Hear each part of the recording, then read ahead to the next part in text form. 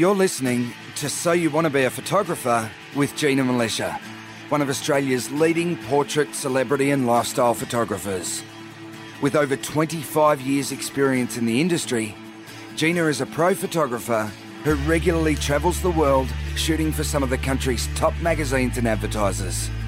She is author of 4 best-selling books on photography, runs workshops and mentors aspiring photographers all around the world. In conversation with journalist, interviewer and budding amateur photographer Valerie Khoo, Gina reveals what it takes to build a successful photography business, provides a sneak peek into life behind the lens, and talks about her tips and techniques to get the perfect shot. Hello everyone, welcome to episode 229 of So You Want to Be a Photographer. My name's Valerie Khoo and I'm here with the first episode of 2019 with Gina Militia. How are you, Gina? Woohoo! Happy New Year, everyone. I'm great, Val. How are you going? I'm good. Happy New Year, everyone. Now, Gina and I have, well, as you know, we are in separate states. We're quite far apart from each other. But Gina and I both have alcohol. I don't know if you can even hear this. I'm trying to make noise. I've already opened this. Crystal out. Yeah, you've got the finals crystal out because you're actually drinking champagne. However, I wasn't in the mood for champagne because I'm having pasta later, sausage pasta. I love sausage pasta so much. Ooh. That's like chorizo. So I'm having, specifically, it's 3 Sheets Pale Ale from the Lord Nelson Brewery. So, clink. Clink. Can you hear the bubbles? I can't hear the actual bubbles, Gina. Oh yeah, I can hear them. Okay. Cheers, Valerie. Cheers. Happy New Year. So everyone, if you have your favorite tipple, or if you're a teetotaler, then you know whatever you're drinking. Cheers to you guys too. We're drinking now. Oh my God, I needed that. Oh, I needed that too. I've had a full-on day. I needed that.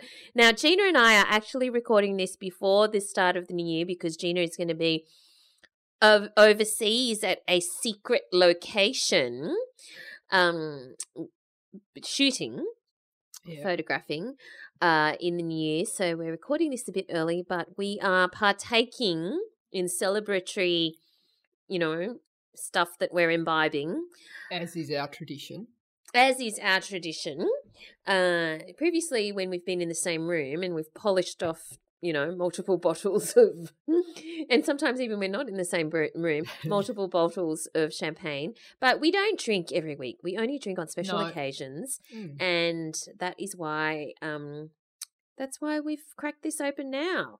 And this is not sponsored, by the way. I just mentioned the name of the craft beer because I've actually never drunk it before. It was just in the fridge. Do you know I never got the hang of beer in my life, and really? It's not going to happen now. It looks on a hot summer's day. I think nothing looks more appealing than a glass of beer. I always look and I go, wow, that looks so yum, and then. Glass, just drink it from the bottle. I just don't like it. I have not developed a taste for it. Really? Okay. Well, I mean, I don't have it very often, but I do enjoy it from time to time. Champagne, on the other hand, I love. Let us know in the Facebook group what your favourite drink is, no matter whether it's alcoholic or non-alcoholic. We'd love to know. Let us know. And if you're not sure what we're talking about in terms of the Facebook group, if you're new to us, because maybe you've decided to try out some new podcasts in this period in the new year, then all you need to do is go to Facebook and search for So You Want to Be a Photographer podcast community and request to join. It's free to join. It's a great listener community. We talk about all things to do with photography and as well as, ask questions and stuff like that.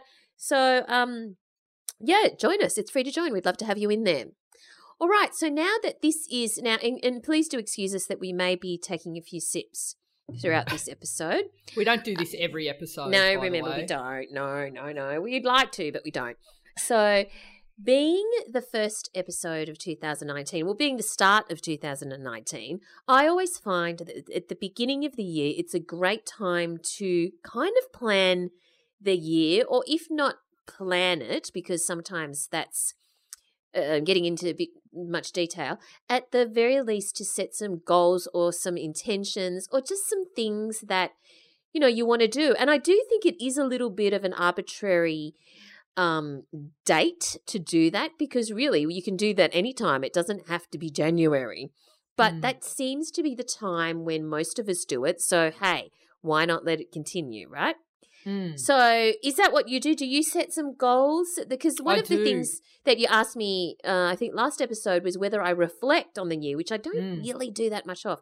But do you set goals, and Yep. what kind of process do you go through to set those goals?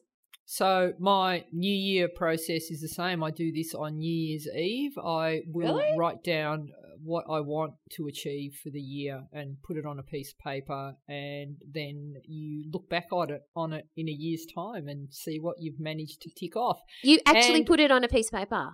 Yeah, I write it down, and I think just the art of writing it down, and some of them can often feel a bit scary or out of my league, or you know, and I try and aim high for all my goals, and then there's also more practical goals as well, but I make sure that I write all of them down, and I'm always amazed at the end of the year at just how many come true. I am yet to date Brad Pitt, but I'll continue to write that down. I feel like that goal is getting closer now. Because, you never know. Well, he's single now. He's not with Angelina anymore. No, yeah. I reckon, you know. You're in with a chance. Well, my dad always used to say to me, well, you know, why not you?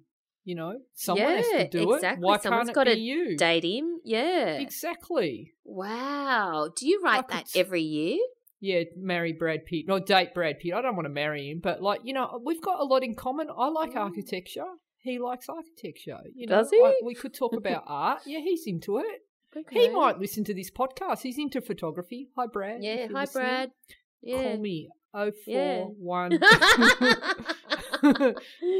What I'm curious, Gina, what sorts of things did you write down in 2018? Or if you don't want to talk about that, what sorts of things have you written down in the past that have come true or that have, you know, realised? Okay, so this is the truth here, Val, that many years ago, and I'm talking 10 years ago, okay, I made a list, and on that list was start a podcast, and also the other one was, seriously, and the other one was yes, and the other one was to start a school of photography. Yeah, really? Yes. You've never told me this. I know, and it's true. Are you lying? I'm not lying. Why would I lie, Val? What's the point? Why have you not never told me this before? I don't know, Val. But like, yeah, there were a couple of them, and you know, I often put down places that I want to visit, and also write down people that I'd like to photograph, and you know what? This is like this is an activity that I actually do every night before I go to sleep, and I've done this every night of my life. I think of all the things that I want to do, and that's how I fall asleep. I think of all the possibilities. Yes, and it's different every night, but like, and sometimes I've just had like the most outrageous and ridiculous thoughts of, hey, wouldn't it be good to do this? And then it might be a year, 2, 5 years later, and suddenly I'm doing it and I realise, oh my God, I thought of this ages ago, that wouldn't it be amazing to do this? And here I am doing it. Now, I don't know if that's a coincidence or if you just put something into your energy and then you work backwards. So here's the end result. Here's what I want. What do I need to do to achieve that? And that's kind of like how I think about goal setting. So, you know, somewhere down the track, I would like to go on a date with Brad Pitt. Well, what do I need to make that happen? What are the things that I need to do to put that in motion? Well, it'd probably help if he, you know, I started to move in the same circles. So how can I do that? You know, and it's kind of like that. It's like, okay, so I want to go and photograph a particular landscape. Well, you can dream about it, or you can work out, well, how can I make this happen? And if it's a matter of like, I need to get to that particular location and, I'll set myself a time limit of the next 5 years. Well, maybe if I put away $5 a week, every week, that's going to get me the airfare eventually to get there. And then I need to maybe learn the skills to be able to, when I get to that location, know how to photograph it. So how about I practice landscape photography right where I am and learn how to use my camera and, capture a sunset, or I want to do documentary photography or portrait photography. How can I hone those skills to get the end result? And I think we talked about playing the long game in the last episode. So yeah, it's kind of like set a goal and then work backwards. Okay, to achieve cool. it. What about you? What are your goals? You mean for 2019? I just got used to writing 2017. I know, right? It's crazy how time flies. I don't know, because usually, as listeners have just heard, we're recording this just before the end of 2018. So I haven't done that process yet. And usually what I do is I go through a process. It's not actually my process. There are lots of things around during January, on the internet, or somebody says, hey, let's do a goal setting process. And I'll just jump on with that and I will just follow along with their process. So that's what I did at the start of 2018. A friend of mine was doing her own sort of goal-setting thing with a group of people. So I just jumped on that, and we all did it via, like Skype video kind of as a group. And and so I just followed. I'm just a participant in the process, in a sense. Right. So, and there's no lack of those sorts of things that are around in January. So I usually just follow along with somebody else's thing. And, and because usually they end up going through a very similar process to achieve the same result, which is to set some goals. Yeah. And, I do find it very useful, if not just for the fact that it is a thought-provoking activity. Yeah. And it is scary because it's scary to set a specific goal as opposed to want to take a holiday this year. That's not very specific, right? Yeah. That's still better than no goal. I mean, it's still a goal, which is fine. But if you say set a particular revenue goal or a particular, you want to achieve to, like you said, photograph a particular person, it's very specific. Yeah. So sometimes it can be quite scary to set a specific goal, and that might be, for some of our listeners, get a certain number of jobs per month. Photographic shoots, paid shoots per month, or revenue goal, as I said, or shoot a certain number of weddings or whatever.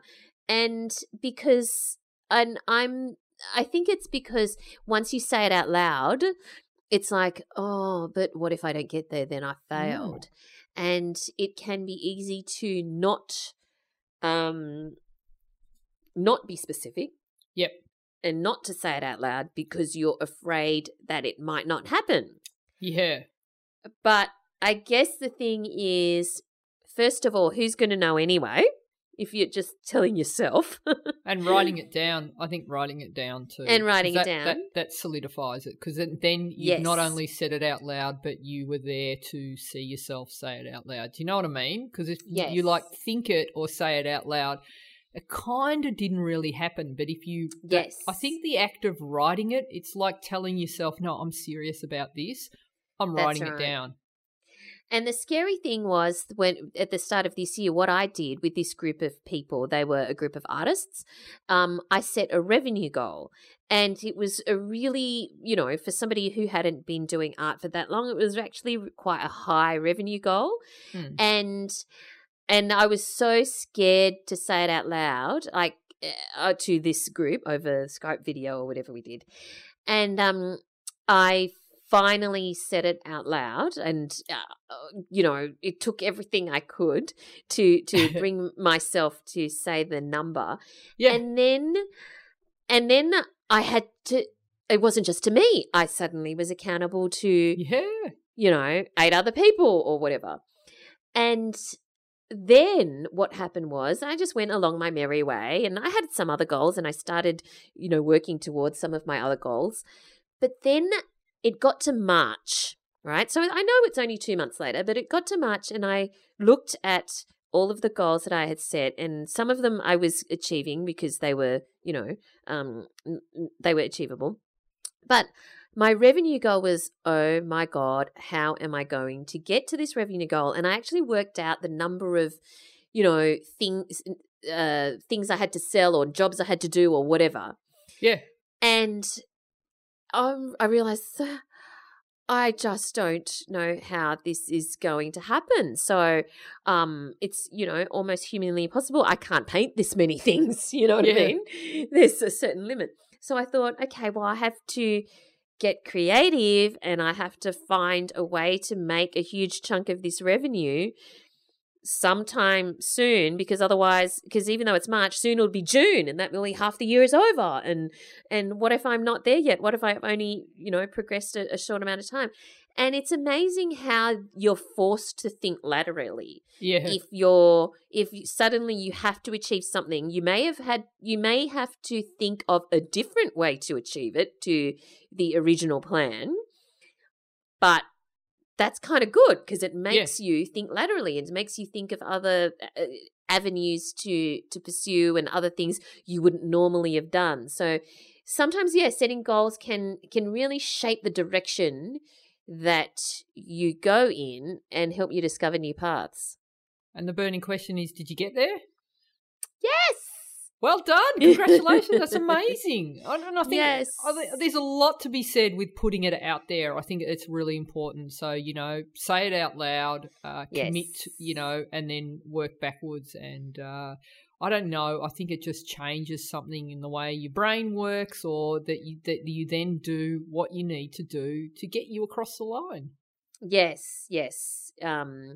It's really important. So I encourage you guys to set some goals, take yourself away, not away, you don't have to go away, just to a spot by yourself is what I mean, with a cup of tea or champagne. Some beer or champagne. The secret is you wear red underwear when you're writing out the list.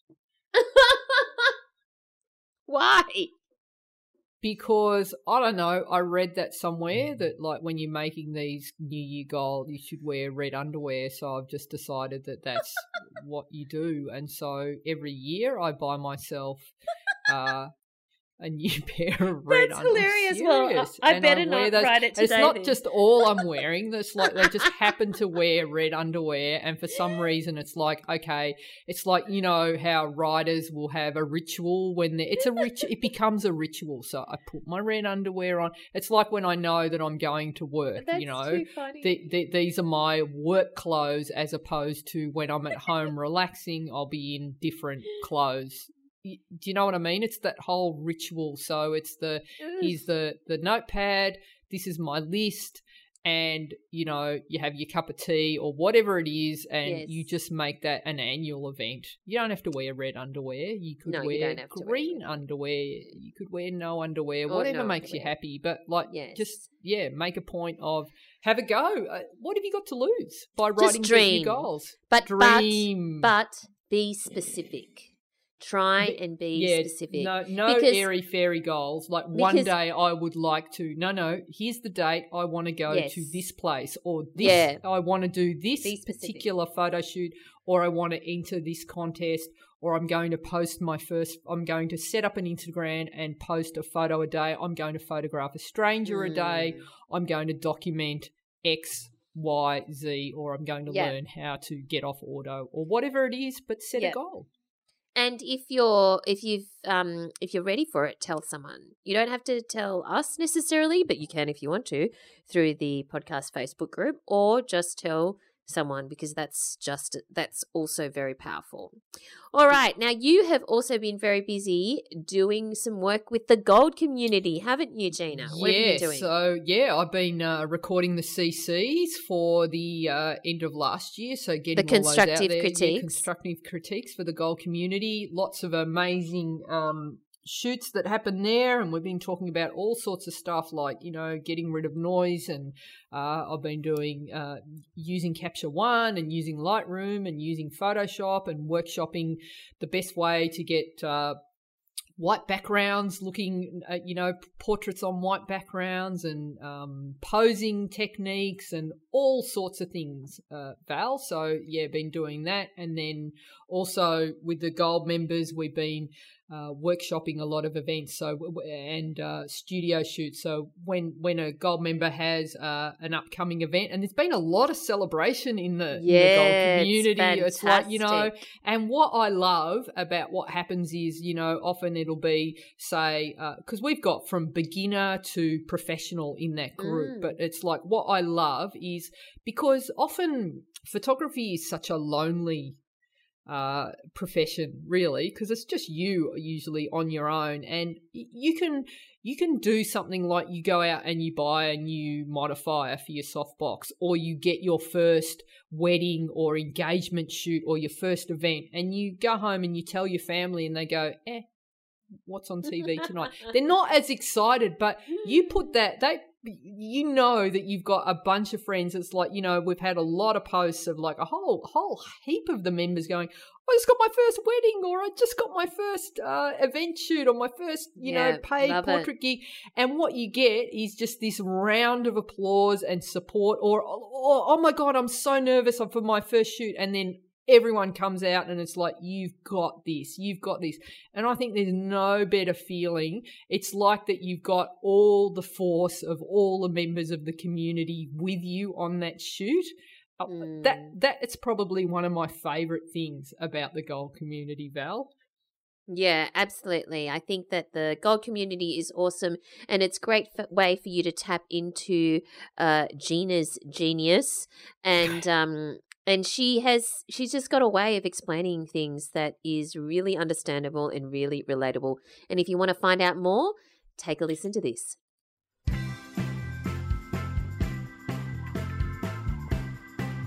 Hey guys, are you an enthusiast or pro photographer who wants to take their photography to the next level?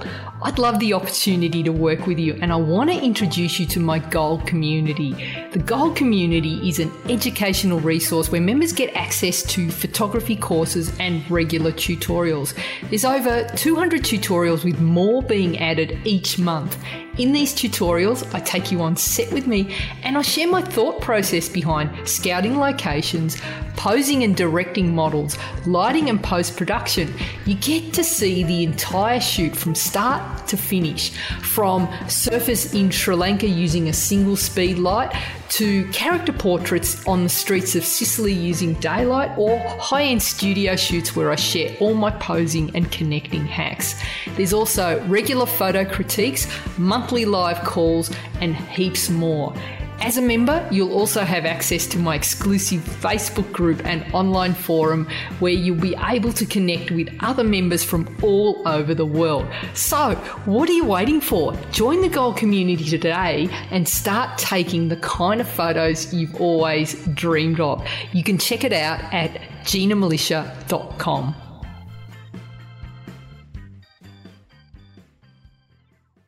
All right, this week we have the fine art of documentary photography with guest Nikki Boone. Tell us about Nikki.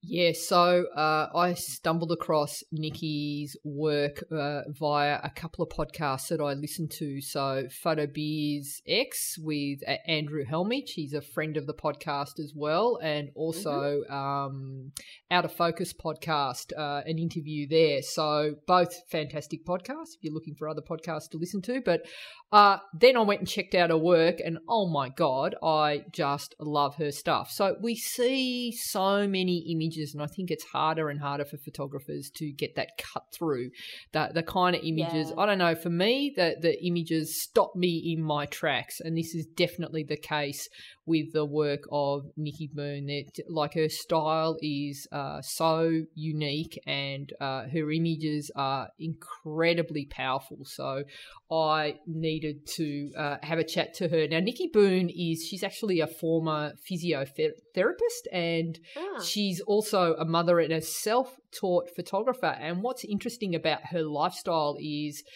she lives with her family in New Zealand, and her photography basically focuses on her family and her environment. Now, she grew up in rural, on a farm in rural New Zealand, and so she had this kind of idyllic childhood. And I was saying to Nikki that when I look at her images, they remind me of that sort of carefree childhood that I had growing up in Australia and New Zealand, actually driving around. And this isn't not a put down on New Zealand. It's actually something that I celebrated about being there, but it felt like 1970s Australia in the best possible way. There was just something, a quieter pace. It just felt more real, more authentic, and I really loved that. So she had this idyllic childhood where she's barefoot, wild and free, and so she wanted to give her children the same existence. So she's taken them to a small block and she homeschools them, and they have very limited access to technology, and her photography kind of started as a way to document that, so which is fascinating. So in this episode we chat about how homeschooling her children and wanting to record the experience was a way of validating what she did, and so also what happened with Nikki is she kind of went from relative obscurity to world stage really quickly, like almost overnight. So I wanted to talk to her about how that felt. And then did that influence her work? Because you've got all these eyes on you. Suddenly, do you start second-guessing yourself? And what's the positive and negative side of getting that sort of attention? And we chatted about who her influences and her inspiration is, and the way that she works and how she thinks. We really tried to get in her head, which is something that I love to do. And all the sort of stuff and the gear and how she post-processes her images. So very generous with her information, and I really love chatting to her. So shall we have a listen? Absolutely. So here is Nikki Boone. Nikki Boone, welcome to the show. How you going? Good, thanks. How are you? Good. It took us a little bit of toing and froing to get this interview done.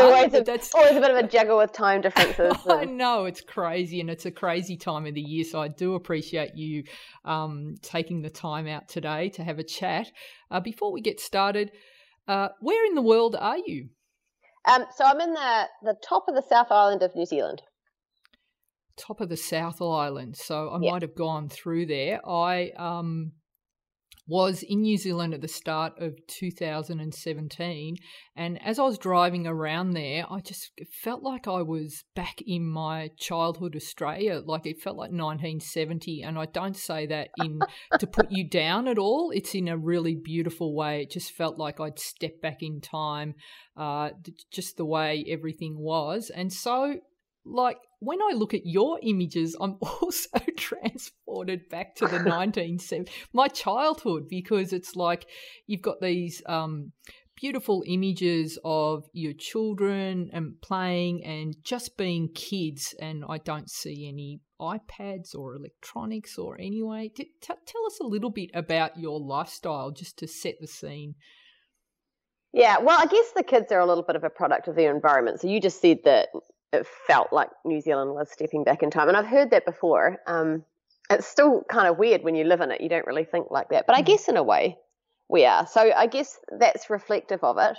But we made a decision not to have TV in the house. And we also made a decision not to have the electronics on tap, so to speak, for the kids. So they're in the house.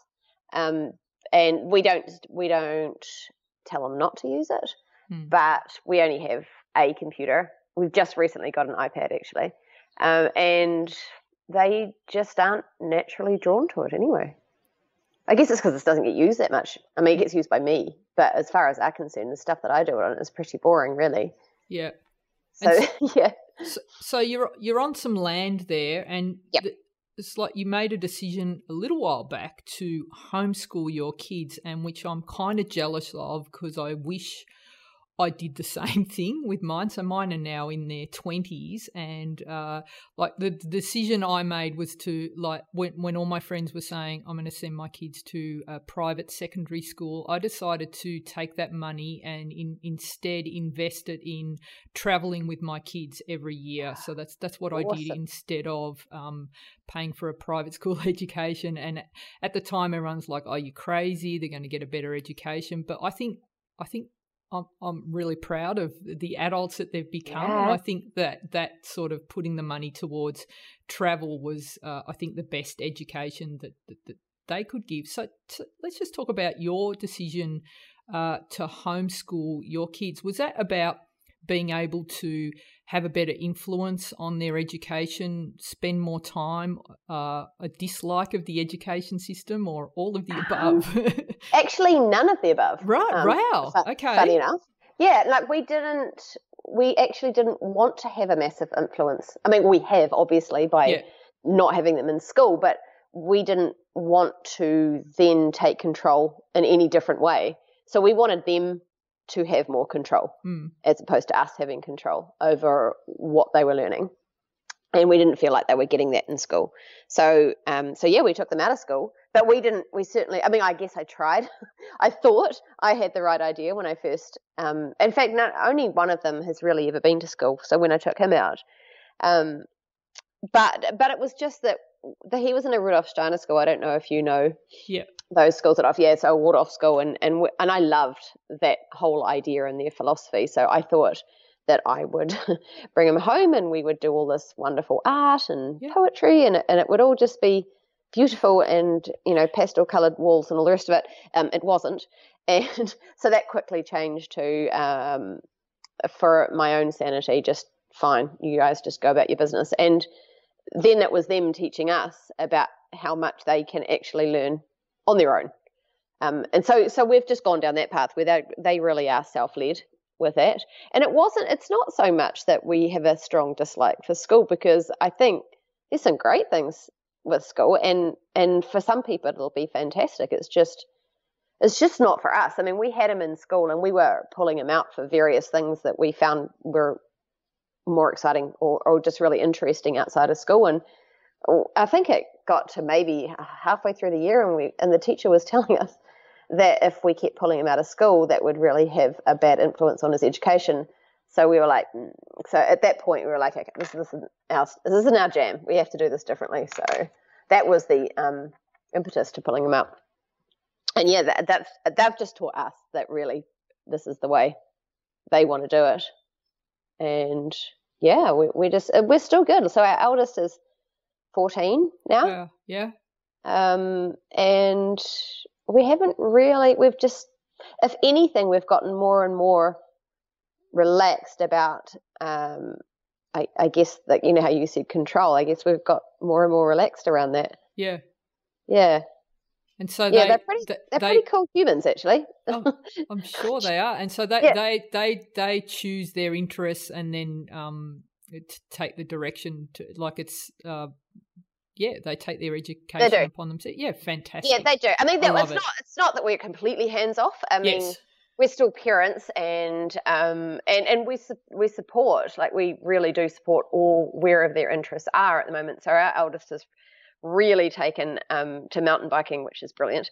And so, yeah, we support him with that and help him with training and, you know, all those sorts of things that go into it. We're there. We're not completely, just some people think that they just run completely free and wild, and they do to a certain degree, but we're always there. Yeah, of course. So and we have a property too. I mean, we have 10 acres with animals and with a vineyard, and so there's a huge amount of work that needs to be done by everybody who chooses to live on this property. So they get a fair whack of work that has to happen as well. Fantastic. And so that decision to have your kids at home with you, was that, like, is that how you started your photography career, because they were there? And yes, definitely, because I guess when I traveled for years when I was younger, and I was really, that's how I first started getting into photography, but that all went so I'm a physio by trade. So when I came back home to New Zealand, I just dropped all of that and got back into my work. And it was only when we decided to keep the kids at home that I actually just started taking pictures for a blog. It was just one of those really old blogs. I think it was just more for people who kept questioning what we were doing. And so then we started questioning ourselves. So I started this thinking just so I could be okay with what we were doing. It was like a kind of like a diary. I'm really bad at writing, so it was kind of like my form of a diary, and I could look at that and say, all right, we're okay. We're doing things and stuff's happening. But it went as time went on, it got more. I just wanted more. Like I don't know. I thought I was trying to prove something to other people, but I think if I was being really honest, I was probably trying to prove it more to me. And I wanted the photos to show more and show more and show more. And that's how it's progressed to kind of where it is at the moment. So you were taking the photos to show yourself that what you were doing was the right thing, but that you were actually doing great stuff for your kids. Yes. Right? Well, yeah? I was just keeping my head above water, to be honest, because I really wanted it to show other people we were doing okay. Yeah. But if I was looking deeper, it was really for my own reassurance that we were okay, even though that's not what I told myself I was doing, if that makes any sense. Okay, so you're taking these shots of your kids doing stuff around. So just for anyone who's not familiar with your work, can you describe your style of photography? Do you know what? I have I have issues with style. I used to chase it. Like I used to try and, okay, what am I doing? And because when it became a little bit more about the pictures and the art, for me anyway, I got trapped in that word style. I was like, what is my style? Is it black and white? Black and white's not a style. So what is my style? So and I haven't finally. I'm still trying to figure that out, I guess. But I think I have made peace with the idea that I just photograph whatever I'm drawn to, and that might be my style. Like I literally just do. Like I'm just quite relaxed about it now. And if something is interesting to me, then I will photograph it. And then I guess what's interesting to me becomes the style. Right. So if I'm interested in, like, because the pictures are just like 100th of a second, right? Yeah. And there's 24 hours in a day. But if they're doing something like really cuckoo or really weird, and that often will be like, that's interesting. Why? And so I'll often photograph that. But I guess, or if they're doing something like, I'm really drawn to them, like really serious stuff sometimes as well, because it's kind of a little bit out of the norm, because kids are, well, mine are anyway, they're normally sort of on the go and they're always doing something. Yeah. But I like it when they stop. Just those really things that are just a little bit different, I guess. Yeah. From the norm. So that would be my style. I don't know how else to explain it. It's hard. And I'm really bad at words, so I just... I mean, if I was going to describe your style, I mean, it's quite dark. Right. But it's also, I don't mean that in, that it's actually dark in a down way. It's dark. It celebrates childhood. It's nostalgic to me. And I think the reason I think it's nostalgic is because they're outside doing stuff that you see kids do. Like when I grew up, that's like what looked like what my childhood was like and things like that. So were there any particular photographers that influenced your work that you were sort of drawn to as you were learning photography? Yeah, I think that that I'm a kind of like I'm really big on researching stuff. So I would spend ages looking up photographers, but it's different photographers at different times, and then it's been different artists at different times too. So I mean, definitely long-term documentary type photographers, without a doubt. And I mean, I could list like hundreds, but it's also like really kind of different. Like I've been always really attracted to, this sounds really weird, but like CD covers or book covers. Yeah, like I've always been really drawn to things like that. Oh, and since with the kids, there's some really neat books out there with some amazing children's illustrations, like illustrations in kids' books. Sorry, is what I'm trying to say. Like there's a lot of that will inspire. It's anything that makes me feel Got like it. anything. Yeah. Yep. Yeah, I think that's that's the role of us as artists, isn't it? Is to make somebody feel something, and I guess that's what inspires me. Not that I go and actually copy what I see, but it's the fact that, hey, that's made me really feel something. And I don't know. I just think that too much of I'm sorry, I'm diverting now, but I just think that too much of our world has just been really numbed at the moment. Like everyone's so fast and everyone's so, on this treadmill of gotta do. And I think it's all those things that you see or hear, like music or photos or illustrations or paintings that actually make you stop. Yes. And then you realize that you were on this treadmill and you hadn't stopped, and it's that stuff that inspires me, the stuff that makes you stop. Yeah.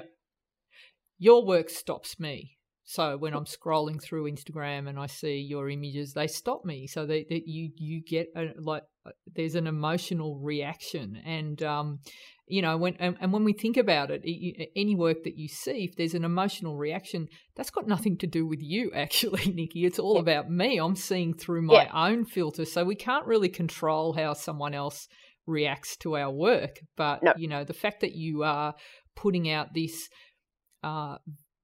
very personal work, I would say, because they're your children, and then I react to it, I think is a beautiful thing. So let's go back now. So when thank you. It's like the highest of compliments. So thank you.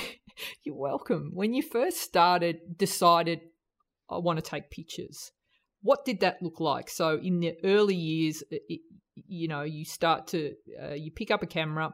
What are you still shooting Canon? I've got a little Fuji now, an X-T2. All right, cool. But when you first started, did you start with a DSLR? And how did you, and you taught yourself, is that correct? Pretty much, yeah. Pretty much. Yeah, you should see the first photos. Yeah. They're terrible. I definitely taught myself. No, but someone needs to start a blog for all artists who are starting out that shows, even because we only see the best of the best, and as a photographer starting out, you tend to believe that everybody starts out good, and nobody starts out good. The joys of social media who tell us that everything is this good. Everything's amazing from the start. So when you were starting out, what did that look like? What were you doing, and how were you experimenting, and how did you hone your skills? I think I started like most other photographers with the 50mm 1.8, taking pictures of eyelashes in focus and everything else out of focus. I have so many pictures of my children's eyelashes. Yeah. And it just then it was just that whole wanting more out of a picture, I guess, because there's only so many eyelash pictures you really need in an album. So, and my kids were doing more. So but I didn't know how to do more.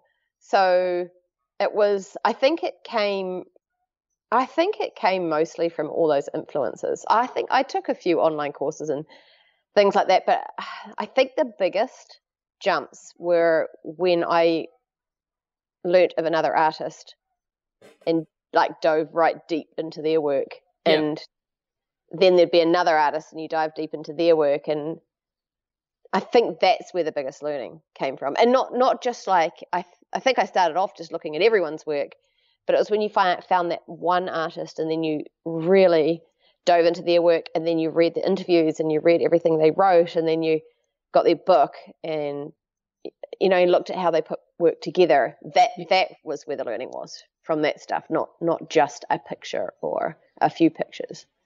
So was there a lot of taking a shot, looking at it, reviewing it, seeing where you could improve it, and then going back and trying again?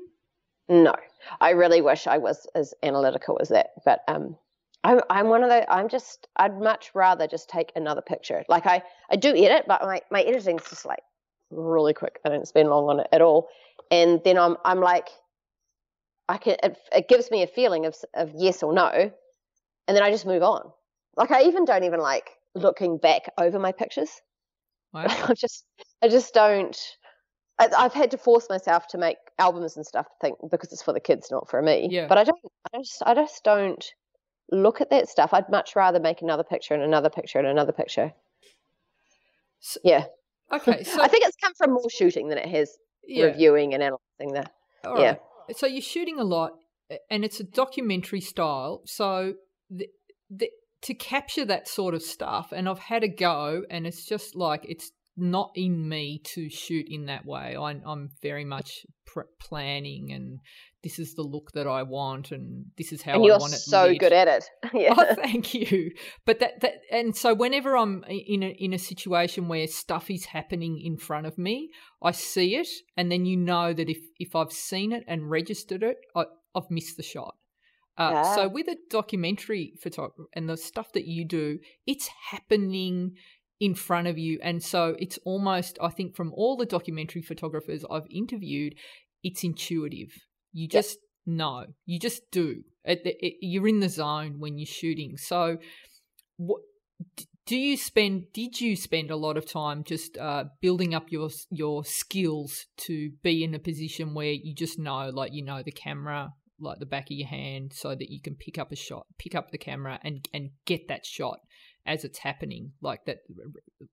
So you're not I guess I'm not very good with a camera, and I still make lots of mistakes. I think I've become I tend to more embrace the mistakes than I do take the time to then go and learn the camera. Like, I love blur and out of focus and that kind of stuff. But I think it is intuitive, because I know you say that, you know, the moment's gone if you've seen it, but I mean, in the first, there's a lot of intuitive stuff where it's different for me, because I also know my kids really well. Yeah. I can't predict what they're going to do because they're kids, but I also know, you know, my youngest, she tends to keep repeating things. Yeah. My third child, never. If I've missed what he's done, he's not going to do that one thing again. He will fly on to the next thing. You know, so I'm lucky. I can know, you know, if I sit here, this is possibly going to happen type thing. I also have all the time in the world. Yeah. So I shouldn't say that. I have a lot of time. I have all the time with them. Yes. So I'm lucky in that regard too. And but yeah, I think it becomes intuitive, because you kind of know. I mean, you must do it too. So you can see a scene and know what it'll look like in camera. Yeah. And that's really, I mean, you'll do it too, even though your work is different. You'll see something in front of you and you'll know what that's going to look like in camera. Well, I see it in my head the way that I want to shoot it. But then then I'll manipulate the shot with light to get what I want. Yeah. Yeah. But it's the same thing. I can't manipulate what's happening in front of me, but I can. I mean, I know with this light and this direction, and then it's just blind faith that something will happen in front of the camera. You know, if I've got myself in the right position, and then it's just literally. And I love that part of it. I love that it's either something's going to happen or it's not, and I've got no control over that. And I actually really like that part of it. It's fascinating, and I interviewed Donato Di Camillo, and he was talking about. He said when you've done enough of this sort of work, that people will tell you what they're about to do. You feel it, so that there are tells, like the way someone carries themselves or looks. You know that something's about to go down. He would know, because he shoots on the street, doesn't he? It's a street smart, and he learnt a lot of that when he was in prison. You know, that the way someone would breathe or carry themselves or maybe clench their fists, that something was about to go down. And wow. And that's really interesting. And I think, like you were saying with your kids, you're so in tune with it, like you just know. Like even this morning, I was lying in bed and both the dog and the cat were together next to each other. And I knew that the dog did something, had a look in his eye. I'm like, he's about to attack. He's about to have a go at the cat, because there's just a tell, right? Yeah. So is it like that with your kids? You'll know that, like, you know, if one of them has a look, they're about to, you know, do something or about to run off, or is it like, you kind of feel it to before a degree. It happens. Yeah. To a degree, yeah. It can also turn to complete custard within milliseconds, all that stuff. But again, I love that. I love that you just don't know. You don't know what is actually going to pan out. And 9 times out of 10, it's rubbish, or it's completely not what you want it to. Yeah, and I think that's part of the thing that a lot of people who are looking at your shots are thinking, well, you'll go out for an hour and come back with 50 good shots, and it's just not the case. And I think that this has been the common theme among many of the documentary photographers that I've interviewed, that there is a lot of shit that you have to wade through before you get that little diamond. There is a lot of shit. There is a lot of shit. So, and when you've got a shot like the one that you go, oh my God, that's it. Do you know it at the time that you're shooting it? Often. Yeah, often. But the thing is about the shit is that the shit has a really big part to play, because it's through the shit that you learn what is shit and what is good, and that's really, like, that's the best learning ever, is to learn to differentiate that, because then you can start climbing the ladder. But you're not going to ever climb that ladder if you don't take the shit. Do you know what I mean? Like, if you go create the shit and you've got nothing to climb on, so to speak. It reminds me of my favourite quote from my mum. It's a Sicilian proverb, and she says, "From shit, good things grow." It's true, man. It's true. And it's so funny, because a lot of the stuff that I've learned from in photography is actually what my kids have learned, because that's the whole essence of just letting them go and trying. I'm not always that great at it, but trying not to impart too much of what my ideas of what they could be doing on them, because they need to make the mistakes and learn that, that they've got the sewing machines out this morning. So they're learning that, sewing 3 bits of material the wrong way around is going to end up in a really big mistake, without me coming in and saying, I think, da-da-da-da-da. But it's the same with photography, right? I mean, you almost don't want to go to the workshops where people are telling you exactly how they do something so that you can exactly do that something and end up with pictures like them, because there's actually no learning in that. There's no learning in that. You have to take a million pictures of eyelashes and put horrible filters on them to learn that is shit, to grow from that, I agree 100%. And when I'm teaching, the last thing I want my students to come away with is a picture perfect copy of one of my shots, which I often see in workshops, and it's great. It looks good for the person teaching, and the student comes away with an amazing image, but there's no learning there. I would rather say, here's why I do what I do. This is why. Here's quickly how. But then I will dismantle the whole shot and then hand over the light and the model and go, okay, now you play. Right. Get it wrong. And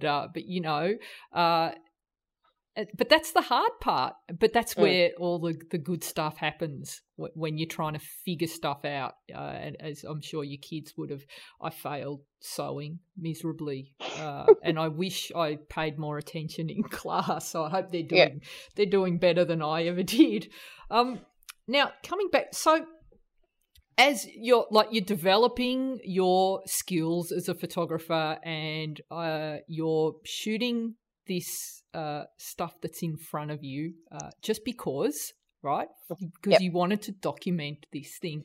And there's a lot of talk about, everyone's obsessed with how to be Insta famous and how to be successful as a photographer and how to make loads of money. And there's all these strategies that people share about, if you post on this day at this time, use these hashtags, blog about this, talk about this, then you will be a success. But I think what you've done, in terms of, and when I define success, I define success as doing good work, full stop. That's it. I don't care about any of the other stuff, and I actually hate talking about the business side of photography. But with your success, I think that most of that has come from just doing good work and putting good work out there. And I think that's the best way that you can become successful, because when you put out good work, eventually people notice it. What was your experience with that? Because you actually, so you're putting out this work and then all of a sudden you go from kind of nobody really knowing who you were to the whole world finding out who you were. What sort of effect did that have on you? And do you want to just explain how that all came about? Yeah, that was kind of batshit crazy. It's that was crazy. Yeah, it really was. So it all came from, I think, I can't remember, some online magazine posted it and it just went nuts from there. It was a really weird, really strange journey. So initially it's like, what? And then I had my husband, not being entirely, like he knew that the pictures were on Facebook, but it was really just, I don't know, 4 or 5 people that were seeing them. And all of a sudden we had to really make sure that we were okay. It was a bit late by that point, but make sure we were okay with what we were doing. And it was an interesting ride. And then it was the dealing with the whole, just keeping yourself in check really with what was going on, when you've got all these likes, and making sure I didn't get swept up in all this, if you want to call it success, online success. And the kids were the best with that. See, again, they just teach me this stuff. Like, when they make something, they will spend hours making, or they will spend hours making up a game, make-believe game or something, and they'll do it in all the rules, and then they'll play it, and then they'll just move on. And yet they've spent like 24 hours pretty much designing this thing, and then they move on to the next thing, because the deal is that the fun is only ever in the process of doing it, or the process of organizing to do it. And then they move on, and they've got it. Like they've got it all sorted out. It's us that have an issue with the rest of it. And the truth is that we have no control over what the rest is. We have no control over who's going to like what at the end of the day. Yeah. That was, and just remembering that and keeping that all in check was really cool. But it was the kids that helped me with that. And do you know what? Was really funny? I read this somewhere, but it was also my kids pointing it out, because I have Instagram and I have Facebook, and I'm on them periodically, just here and there. But my kids have never really, like, they know that it exists, but they look at Instagram and they're like, whatever. And then if you think about it, if somebody was trying to, so you spend, I don't know how, you must spend ages doing your shoots, because they're phenomenal, they're amazing, and you produce this piece of art. But then, honestly, if someone's trying to sell it to you, right? So I want you to put all this work into this piece of art, and then I'm going to shrink it down to the size of a stamp that you put on a picture. And I'm going to put it on a teeny tiny handheld device, and people are going to spend maybe 2 or 3 seconds with it, and it's going to be put next to a whole pile of adverts. Like, who's buying into that? We are. It's crazy. It's ridiculous. And my kids have it sorted out. They're like, but if I put a massive, great big painting in front of them, they might be interested. Yeah. And yet this is what we're doing to our art. And then we want people to like these teeny tiny little postage stamp size images that they look at for 1 second. Yeah. It's ridiculous. And then we value our art on this 0.5 of a second that somebody spent on a postage size piece of your art for 2 seconds. It's just... It's funny. Sorry, I'm just on a soapbox. No, it's crazy, and it's like, we are so crazy, and then we get hung up on something that we had no control over in the first place. The only thing we have control over is the time that we put into it, and the fun we have doing it, and the love and the joy that we have doing it. So why are we putting all our energy into worrying about the results? Do you know what I mean? I'm sorry. Yeah, I totally get what you mean, and I think that's what's beautiful about kids. And it sounds like your kids are living in the moment a lot longer than a lot of other kids that maybe are influenced by all the screen time. So I think that is an amazing thing, because all our suffering as adults comes from worrying about what's happened in the past, or fretting about something that might happen in the future, and we miss largely that we don't have control over. We have no control over the future. Yeah. So and then so if you can just do the work and let that be enough for you, then I think we'll all be happier as artists. But I guess I agree. We all. It sounds really cliche, doesn't it? Because I know everyone's saying it, but the thing is, it's true. It's just true. It's totally true. So. Here you are, and what was the catalyst that got you noticed? Was there one thing? Did you enter a contest? Did you apply for something? Like how were you found the first time around? So I entered. It was the very first competition I think I entered. It wasn't actually. Sorry, no, it was a lens culture competition. Yeah, I was really inspired by what I saw on there, and I thought I give it a go, because on there, if you entered, you got feedback, and I didn't have any mentors or any photographers that I knew around here, and I'd never really had any feedback on my work, so I was like, well, I'm in. So I entered it, got some feedback. It didn't go well, and then I entered it again, and then I got a place, and then some online magazine picked it up, and I don't know, it was one of those board pandas or one of those ones, and it just kind of went from there. But the funny thing was that it was kind of as maybe even more than it was about the pictures. It was about what people ran with was more that, these crazy children are growing up without devices, their lives are screwed. And that was the angle that they were taking, and that's more why it went the way it went. So it was more about your lifestyle that people were intrigued rather than the images. Yeah. Interesting. Yeah, I think so, because it was just so, it just gave people fuel to, troll about and send horrible emails, all night and all day to my email box, which was awesome. Oh, right. And so was there a lot of negative feedback about the content of your images? Because it's like... there's a bit of that. Yeah. Yep, there's a bit of that, because they showed some skin and... Yeah. And damn it, they were free. Like, we can't be having that in this world. It was interesting. It was interesting, but a little bit...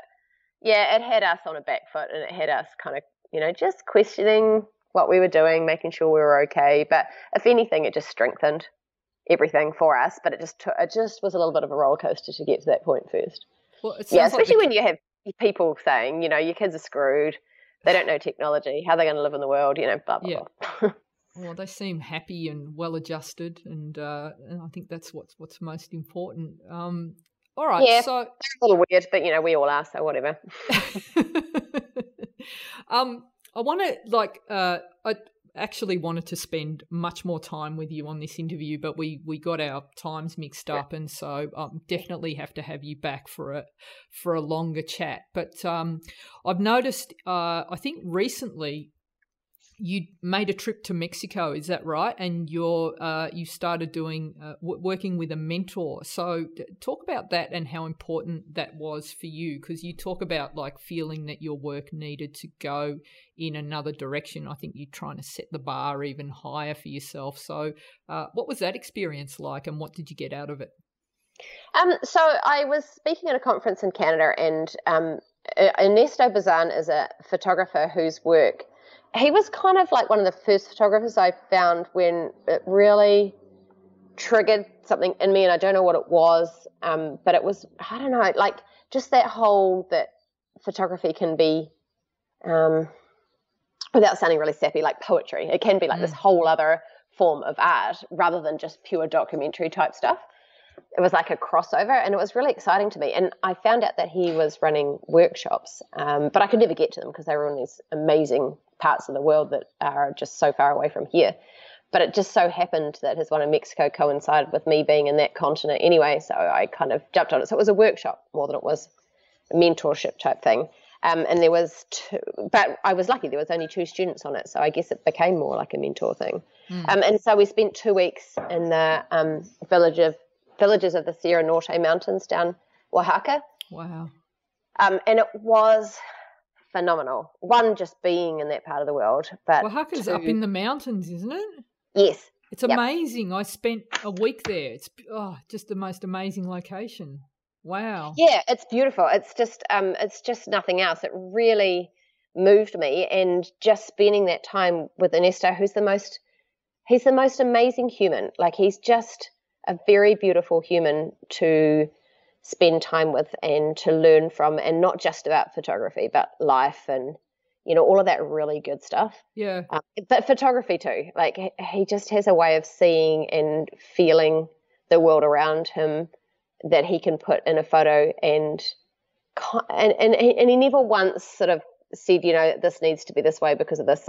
He just would tell you how something felt, and such a gentle guidance. It was really amazing. It was really amazing. I just really felt that, not that my work was, I don't know, that I guess I felt like I needed it more than my photography needed it. Like, maybe it was my photography too, but it's really hard to describe. It was just a feeling, and it was just meant to be, and it was just meant to happen.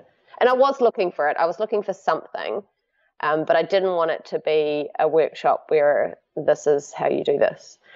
And funny enough, I hesitated too, because I didn't want it to be a travel workshop, because I don't really want to go and do travel photography, but it was neither, and it was perfect. And I don't know. And interestingly, I haven't really picked up my camera an awful lot since then, so we'll see how. Wow. I just have a bit of faith that that's all part of the process. But I don't know how that's going to immediately transcribe into anything, if anything. But it was just a beautiful experience, and I'm so pleased I got to do it. Yeah, it's interesting because those images, you've put them up, and it's like, well, your style. I know you don't like that word, but they look like your shots.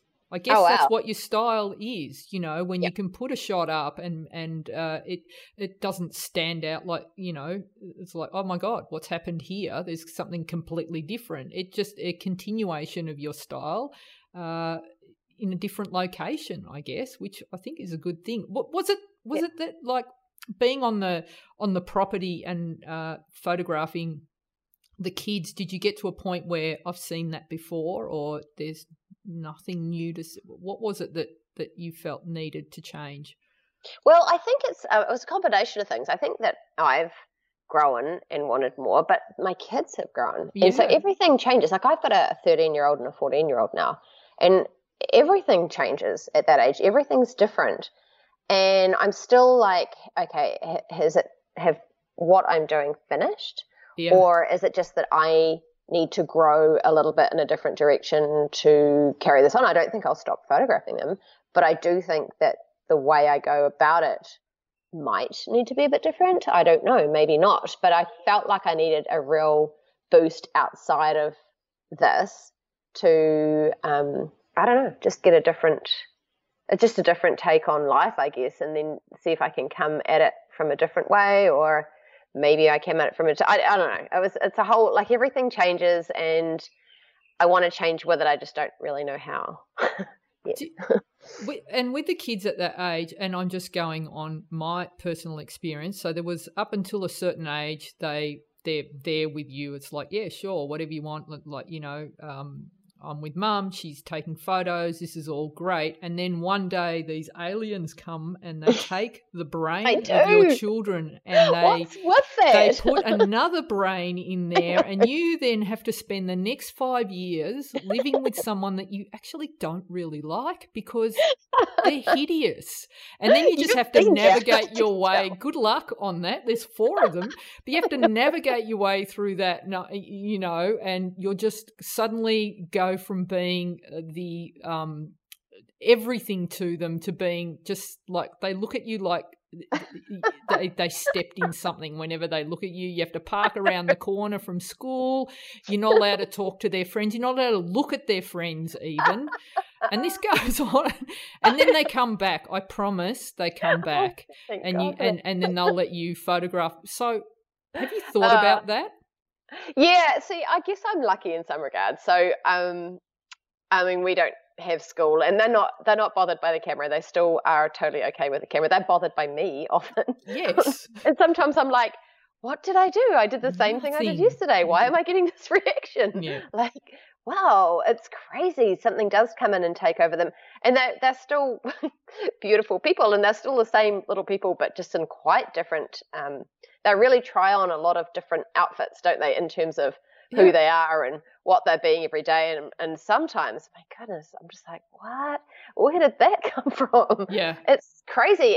But it's exciting at the same time, because now I've got these, they're all always little humans, but now they're like these bigger humans with this whole other outlook on things. And it's fascinating. Yeah, they're still okay with the camera. It's not, I don't think it's them as much as it is me. Right. Having to move and change with them, because, with them growing up is that whole realization that you're still growing up and you're in a different phase of life as well. And yeah, there's a whole lot of stuff that goes along with that too. And they are constantly reminding you that, you are changing too. Yeah. Wow. It's yeah. All so right. I don't know where it's going to go. We'll see. Just allow it to happen. Allow whatever happens happened. Yeah. Just on your shooting. So you're using now are you on the Fuji XT? Yes. So I got that because I was really lucky. I got to max out the credit card, and I took the kids to Europe a couple of years ago when I was speaking at a conference, and I just could not do 4 children and a Canon. Yeah. SLR, it just was not going to happen. So that's when I got the XT2, and I thought, well, I can on-sell it when I get back, but I haven't really used anything else since then. It's great. So it works. Is that a 35 you're shooting with? I either shoot with, equivalent, because it's a, so I either shoot with a 28 or a 35. Right. So when I was overseas, I just took a 28 with me, actually. Wow. Which is cool. And post-processing, are you doing that through Lightroom or Capture or Photoshop or all of the above? I'm very, very simple. It's pretty much just through Lightroom. Yeah. Very simple. And you're shooting colour raw and then you convert to black and white? Yes. Excellent. Yep. All right. Unfortunately, I'm going to have to leave it there, as much as I've got a 50 billion other questions. Just before we go, what are your plans for the next little while? Do you plan to do more sort of stuff overseas, or get away from the kids? Have you thought about it? Yep, I have. So I've got a month in Europe coming up in March and April, which is really exciting. And then I am really looking forward to speaking at a conference in Miami in May. And what is really cool is that I've got a gallery in Santa Fe who are representing my work, and I've got an exhibition. It's a shared exhibition in June. So amazing.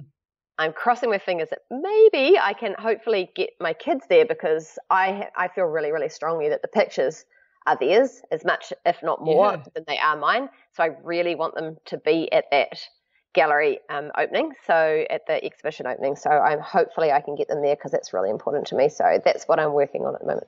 And are you doing any teaching yourself?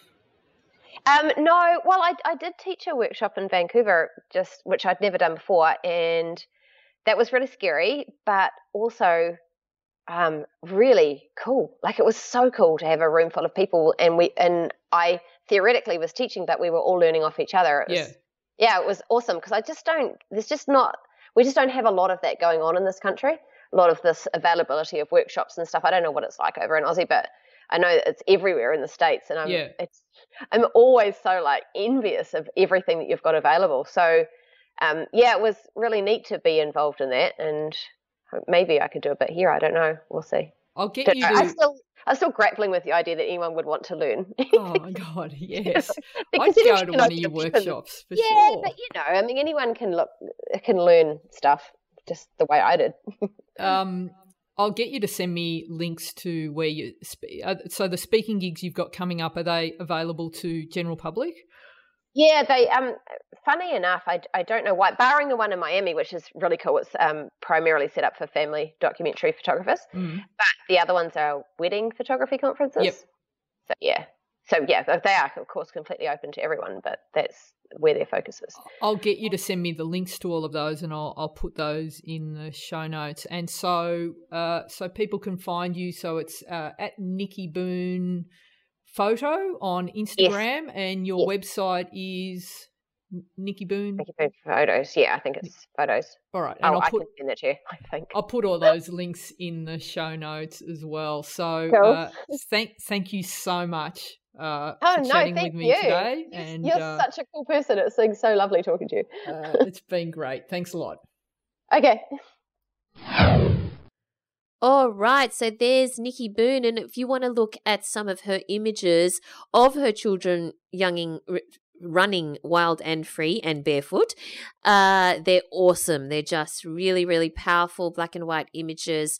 You can check them out in the show notes at GinaMilitia.com, but also you can check out Nikki's website. That's Nikki Boone. That's Niki Boone, Boon, photo.com. That's NikkiBoonePhoto.com.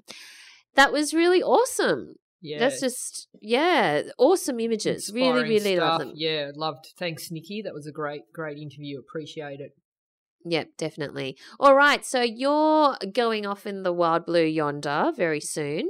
Mm-hmm. Are you going to tell us before or after you return where you're going? Probably none of the above, Val. It's like she works for ASIO or the CIA, right? Yeah. So, okay, in reality, she's a spy. Yeah. This is just a cover. All of these celebrities that she's photographing and all of the shoots that she does in various parts of the world, it's just a cover. What's all right, a where do TV we show about that? Where there's the two spies that the Americans? That's No. it.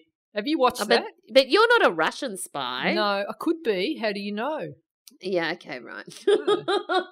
My name is really watched Natasha. That. Did you used to watch Rocky Nastasia. and Bullwinkle? Yes. I love that show. I'm going to Yeah, go watch it on YouTube now. Okay. Hey, Rocky, watch me pull a rabbit out of my hat. Again? That trick never works. Oh, my God. I've totally lost my train of thought. So where do we find you online, Gina? You can find me at GinaMilitia.com. That's GinaMilicia. I'm at on all social media at Gina Militia, and I'm in the podcast community Facebook group. Just search for. We probably should just put a link in the show notes. What do you reckon, Val? So you want to be a photographer? Of course. Facebook we will group. do that. Put a link in the show notes and make it easier for everyone to find us. But great bunch of photographers from all over the world. And if you want to connect with me in person, you can find me in the Gold community at GinaMilitia.com. Just click on join the community. Hopefully 2019 is the year that you take your photography to the next level. And if that's the case, I'd love to work with you. What about you, Val? For those of you who don't want to go to the show notes, just search for So You Want to Be a Photographer podcast community on Facebook and request to join. It's just that Gina's had a little bit to drink now. I can never remember. It's all such of the words. It's a lot of words So, to remember, Val. You'll find me at Valerie Khoo. That's KHOO on Twitter and Instagram, and also ValerieKhoo.com. Thanks for listening, everyone, and here's to a great start to 2019. Thanks, guys. Thanks for listening to So You Want to Be a Photographer. For more information, free resources, and Gina's regular newsletter on everything you need to know to become a successful photographer, visit GinaMilitia.com.